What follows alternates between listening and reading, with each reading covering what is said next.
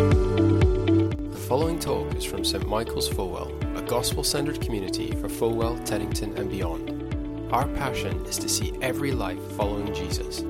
For more information, visit our website, stmichaelsfulwell.co.uk. Well, do pick up a Bible, and we're now going to have our reading, and we're in the New Testament letter of 1 Corinthians. In a few moments, James is going to come and preach from that. But first, our reading, it's page 1145. So turn to page 1145 and look for 1 Corinthians chapter 2. Our reading is going to be from verse 6 to 16, page 1145. And Isaac is wonderfully going to come and read that for us, and then over to James. Isaac, thank you. We do, however, speak a message of wisdom among the mature, but not the wisdom of this age or the rulers of this age, who are coming to nothing. No, we declare God's wisdom, a mystery that has been hidden and that God destined for our glory before time began. None of the rulers of this age understood it, for if they had, they would not have crucified the Lord of glory. However, as it is written, what no eye has seen, what no ear has heard, and what no human mind has conceived, the things God has prepared for those who love him. These are the things that God has revealed to us by his Spirit. The Spirit searches all things, even the deep things of God. For who knows a person's thoughts except their own spirit within them? In the same way, no one knows the thoughts of God except the Spirit of God. What we have received is not the spirit of the world, but the Spirit who is from God, so that we may understand what God has freely given us. This is what we speak, not in words taught by human wisdom, but in words taught by the Spirit, explaining spiritual realities with Spirit-taught words. The person without the Spirit does not accept the things that come from the Spirit of God, but considers them foolishness, and cannot understand them because they are discerned only through the Spirit. The person with the Spirit makes judgments about all things, but such a person is not subject to merely human judgments. For who has known the mind of the Lord so as to instruct him? But we have the mind of Christ. We're continuing our series at the moment in a part of the Bible called 1 Corinthians. And basically, right at the start of early Christianity, there are a whole bunch of churches all over the Eastern Mediterranean. And a guy called Paul the Apostle, who's one of the founders of the Christian movement, then started writing to all these churches. And there's one such group of churches in a place called Corinth in Greece, and he writes this letter to him. It's a fantastic little bit of the letter, and you should have a handout that's coming around that you better write notes on, that kind of thing. Tonight, we're going to think a little bit about what it means to be really rich. Why don't I pray? Father God, you say in your word that the Spirit, verse 13, explains spiritual realities with Spirit-taught words. That's what we want this evening, to see Jesus, to hear about him, to be taught things of God, things that are properly and eternally true. So we pray that you'd do that for us this evening. Amen. We've been talking a little bit about, the series title is The Message of the Cross. But another way of saying that really is to talk about God's wisdom. What is God's wisdom? His big idea, his big message. So our passage starts today in little number 6. There, verse 6. We do, however, speak a message of wisdom. What is that message of wisdom? Well, last week Simon spoke brilliantly in the bit of the Bible before, which talked about how the message is Christ and him crucified. Little number 2, just above. For I resolved to know nothing while I was with you, except Jesus Christ and him crucified. And he says that several times throughout this letter. The thing that gets Paul up in the morning is Jesus dying on the cross. That must sound bizarre. Sure, that's a terrible, horrible thing. But the reason Christians have always celebrated the cross, and the reason we've got a massive one behind me, up above, is because at the cross, our forgiveness was secured. God forgave us all of our sins, all of our wrongdoing, all of the ways in which we're broken. He said, I know it all, and I love you, and I forgive you. We've already explored a little bit earlier this evening about expiation, the muck and filth of our sin, washed away.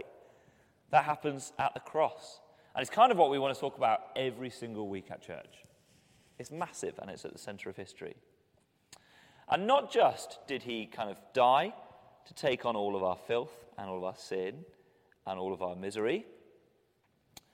It wasn't just what he did, if you like, but what he did specifically for us. So verse 7 in our passage. No, we declare God's wisdom, a mystery that's been hidden, that God destined for our glory before time began. It's easy to miss those three words, for our glory. The reason Jesus went through so much pain and horrendous difficulty, dying on the cross for humanity, is so that we could have glory. So that we could be elevated. He would be lowered and we'd be brought up.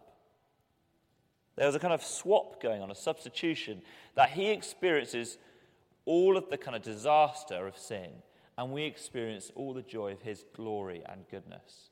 That we're brought together with God. And there's another clue in this passage of what's going on. Look at this little poetic bit in number 9. However, as it is written, what no eye has seen, what no ear has heard, and what no human mind has conceived.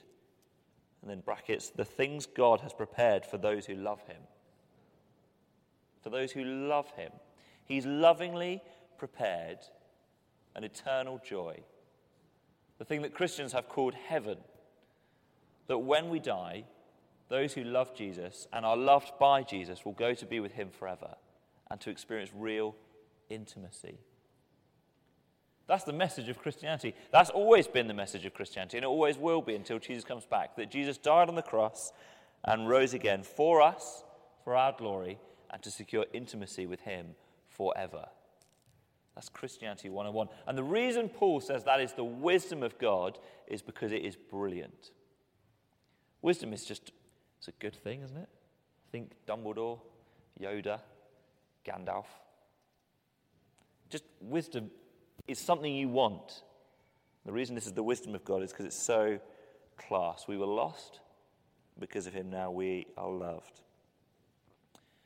Which means it's kind of tragic that the world doesn't get this. Just doesn't really understand God's wisdom.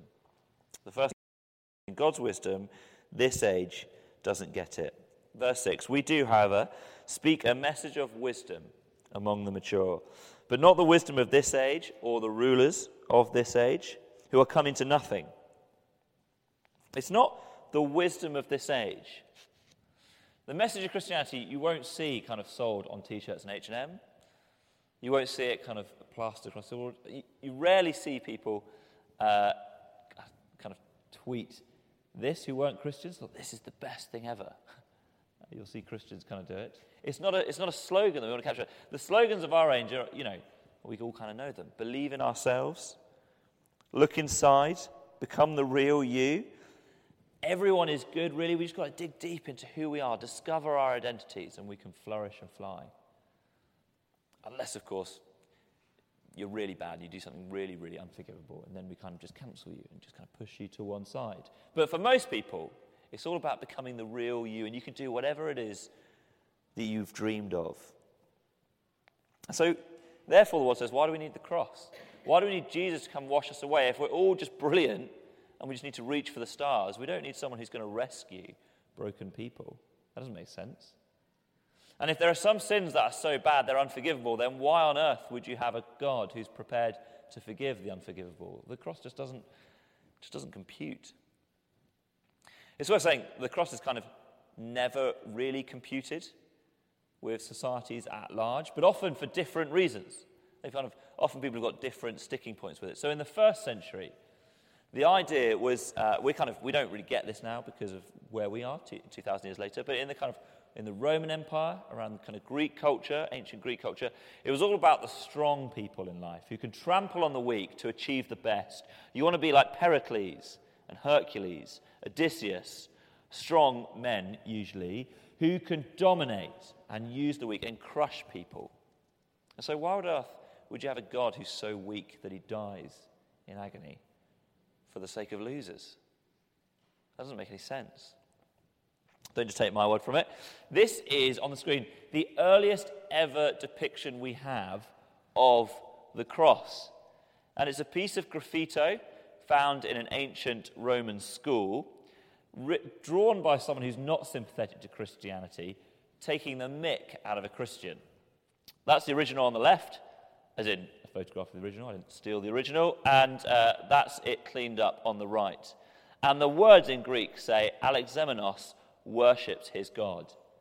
And on the cross, you've got a kind of human with a donkey's head.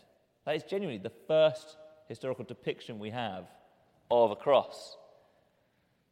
And a couple of things occur to me as I look at that. First of all, I think, here's someone who just doesn't get what Christianity is about.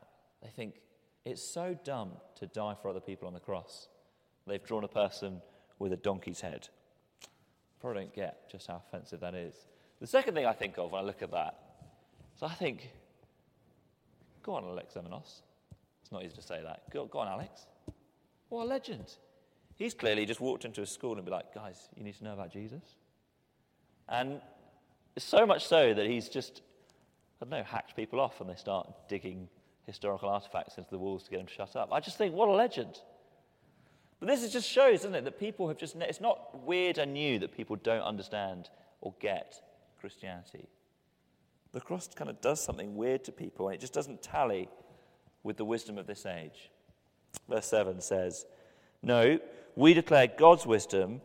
It's a mystery that has been hidden and that God destined for our glory before time began. The thing about a mystery is it needs revealing.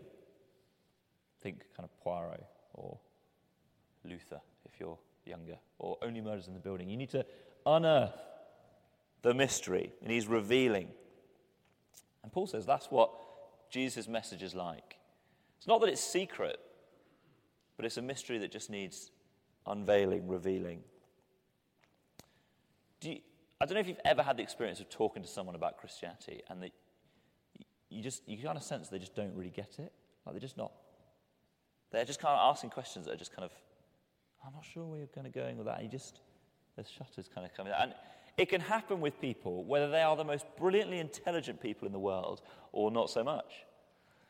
I was struck studying theology at a university recently that you can have some scholars who genuinely are some of the most brilliant minds in the world, who know their Bibles even back to front, but they just kind of miss really obvious things. And really, really, really intelligent people can say things about the Bible that just seem not that smart. I don't know if you remember this, but Simon, we had a text exchange because I was reading one scholar, and I remember I texted you a picture. Is this guy saying what I think he's saying? And this guy was saying about St. Paul that, St. Paul, he doesn't really like the Old Testament, and he just kind of, he'll just dig out his favourite words and ignore what the rest of it means, and he has no real respect for it, and he just uses it to try and make his own points. And I was like, sorry, is he really saying that? So I was like, I think he is really saying that. That's outrageous. And that is outrageous because in our passage this evening, he quotes the Bible, Old Testament, overtly twice, and hints at it several times. He does it all the way through his work. He quotes the Old Testament more than he quotes anything else at all. He loves the Old Testament. You think, how can someone so brilliant, who's published by Oxford University Press, say something just that dumb? It's not just true of, I guess, scholars, but to be fair, it can be true of many of us. And it's been fascinating. I've been part of the Mark drama cast, learning the events of Mark's Gospel. And if you read Mark's Gospel, which is an account of Jesus' life, you read it through, and people just persistently fail to get what Jesus is about, including his disciples.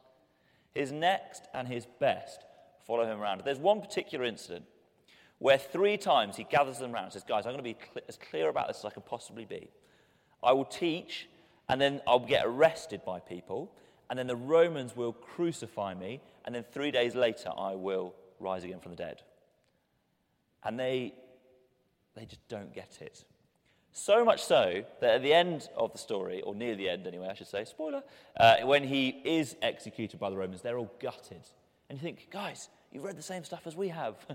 This is all part of the plan. This is fine. And it's only when Jesus rises from the dead that they really get it. It's kind of like a mystery that people are just kind of almost blind to. And they need the blindfold taken away. And there's something in Paul's language here, isn't there? That he says, not the wisdom of this age, verse 6, or the rulers of this age who are coming to nothing. The people who seem like the big dogs, the religious authorities, the social gene experts, the political authorities. There's something about the high and mighty who don't really get Jesus.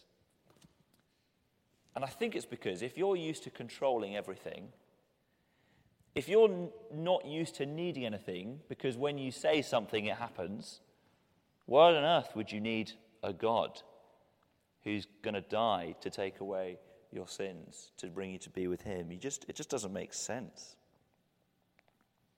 And that is why Paul says, not many rich people, he says, end up being Christians. If you look at number 26, higher up the page on 1145, brothers and sisters, think of what you were when you were called. Not many of you were wise by human standards. Not many were influential. Not many were of noble birth. Important to say, he doesn't say not any. The "m" there is doing quite a lot of work. But he is saying something that is just true historically, that Christianity traditionally has always been a religion of the downtrodden and the working class, of slaves, of women, of orphans, and of the weak. Other people just don't get it. Verse 8, none of the rulers of this age understood it. This is a staggering sentence. For if they had, they would not have crucified the Lord of glory. Suffice to say, if the kind of religious authorities of the day had got what Jesus was about, they probably wouldn't have killed him. I don't know if that's fair to say. I remember sitting with a guy who had just come from mainland China and came to a Mark Drama event that I also was attending over at Royal Holloway University. And he watched the whole thing, and then he asked me a question. He said, why did they execute that guy? He was so good. And he's got a point. Just think, as Jesus was dying on the cross, kind of being tortured to death, just normal things were happening around him. People buying and selling things, people walking past on their way to work. Nobody got that the Lord of glory was dying. God's wisdom, this age doesn't get it. Secondly, the Spirit reveals it. And this bit's the good news. See, the things we cannot know, the Bible says God's Spirit reveals to us. Verses 9 and 10 say this, however, as it is written, what no eye has seen, what no ear has heard, and what no human mind has conceived, the things God has prepared for those who love him, these are the things God has revealed to us by his Spirit. Now, just to rewind a little bit, Christians believe in something called the Trinity. Christians believe that God is a Trinity. One God, we're monotheists, but three persons, each of whom are equally God in all of his majesty and glory, but each of the three persons is also distinct. It is the role of God, the Holy Spirit, to be with all of the Christians all of the time and to reveal God's message to us in our hearts. He lives in us and is invisibly speaking to us and shaping us. And this is an incredible privilege because of the vast treasuries of knowledge and of glory that God has at his disposal. He gives to the Holy Spirit, who then shares it with us. Because of his immense glory and the relentless love for his people. That's what the Spirit loves to do. This is what a guy called John Calvin about 500 years ago had to say about it. Think about this. Nothing that is in God escapes the notice of the Spirit. Nothing. God is beyond our imagining, but the Spirit knows all of it because he is God. And that's what he shares with us. Now listen to the flow of logic, if you like, that Paul is getting at from verse 10. So, these are the things God has revealed to us by his Spirit. The Spirit searches all things, even the deep things of God. For who knows a person's thoughts except their own spirit within them? In the same way, no one knows the thoughts of God except the Spirit of God. What we have received is not the spirit of the world, but the Spirit who is from God, so that we may understand what God has freely given us. This is what we speak, not in words taught us by human wisdom, but in words taught by the Spirit, explaining spiritual realities with Spirit taught words. It's a bit technical. There's a logic there, a flow of thought. Let me go through it and see if you can follow. So firstly, God knows his own thoughts. That's not a controversial thing to say, is it? All of us know what's going on in our own brains. Only we do know what's going on in our own brains. No one else does. Same with God. God then shares that with Paul and with Christians who have the Holy Spirit, who receive God's own understanding. So verse 12, what we have received is not the Spirit from the world, but the Spirit who is from God, so that we may understand what God has freely given to us. So what God knows, he shares with Paul, and then Paul teaches it to others. That's what he's doing, is he's writing this letter. He then shares it with others. And when he says he shares spiritual realities, spiritual matters to spiritual people, we kind of hear the word spiritual, and in our day and age we think, okay, that means less real. Paul means, no, he means what's more real. The things that are really true in this world are the things that God reveals and Paul teaches. But notice how much repetition there is in those three sentences. There's a word that just comes up over and over again, isn't it? The Spirit, the Spirit, the Spirit, the Spirit. Because that's God's Holy Spirit who is involved at every stage. See, it's God's Holy Spirit who knows all the thoughts of God. It is God's Holy Spirit that Paul and Christians receive and who dwells with us. And it's God's Holy Spirit who explains spiritual reality to us. He is utterly essential to the whole process. And without him, there'd be no way of God sharing his thoughts with us. There'd be no way of Christian teachers knowing anything. We'd all be stumbling in the dark. Just to slow down a bit here. What this means is that nobody, we think, can understand the message of the Bible without God's Holy Spirit. That's what we believe as Christians. Nobody can get what's going on in this book without God's Holy Spirit. The good news is he loves to give it. It doesn't matter how clever we are, we need his help. This is why we tend to pray here, don't we, at the start of the service. We tend to pray before we preach at St. Michael's. We also pray as we're preparing the sermon, those of us who do preach.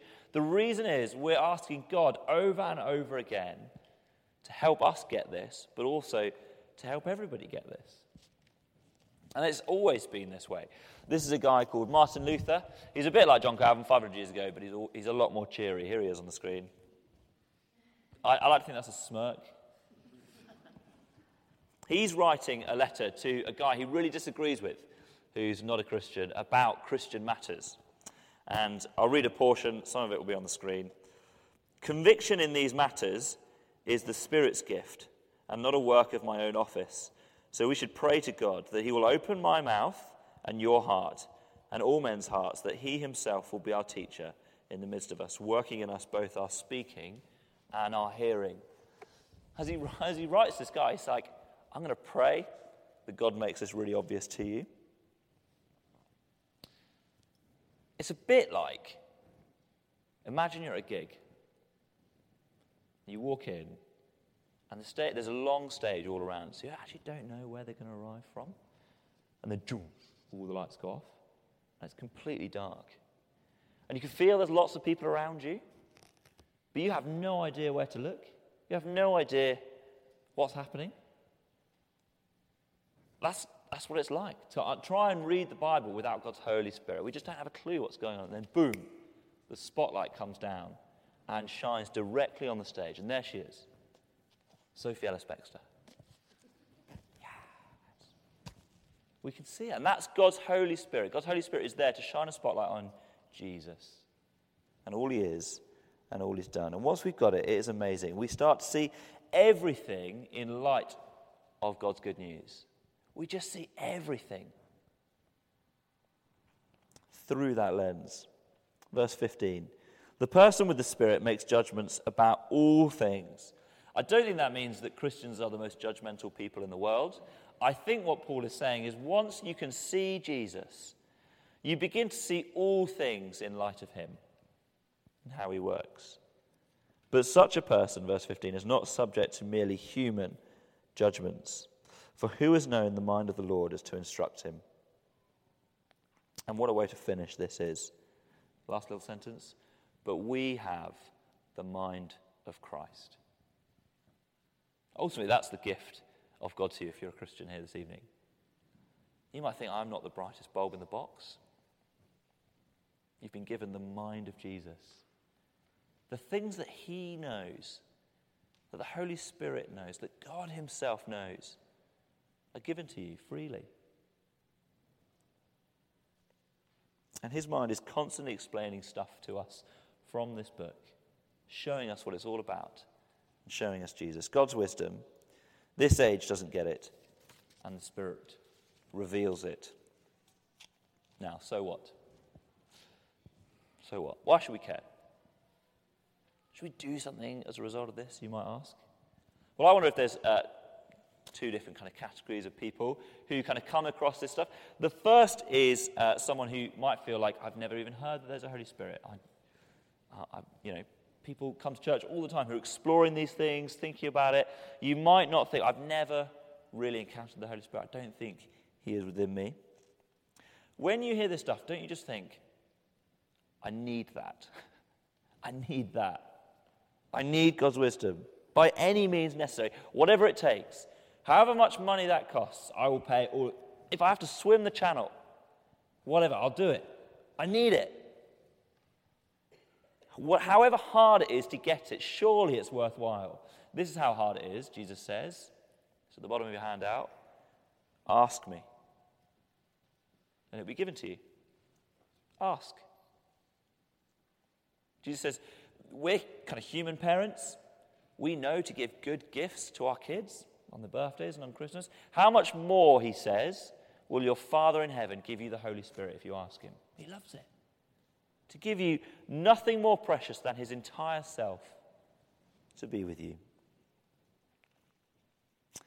Look, there's more to learn about Christianity. There always is. And if you're exploring these things, feel free to keep coming back, exploring these things.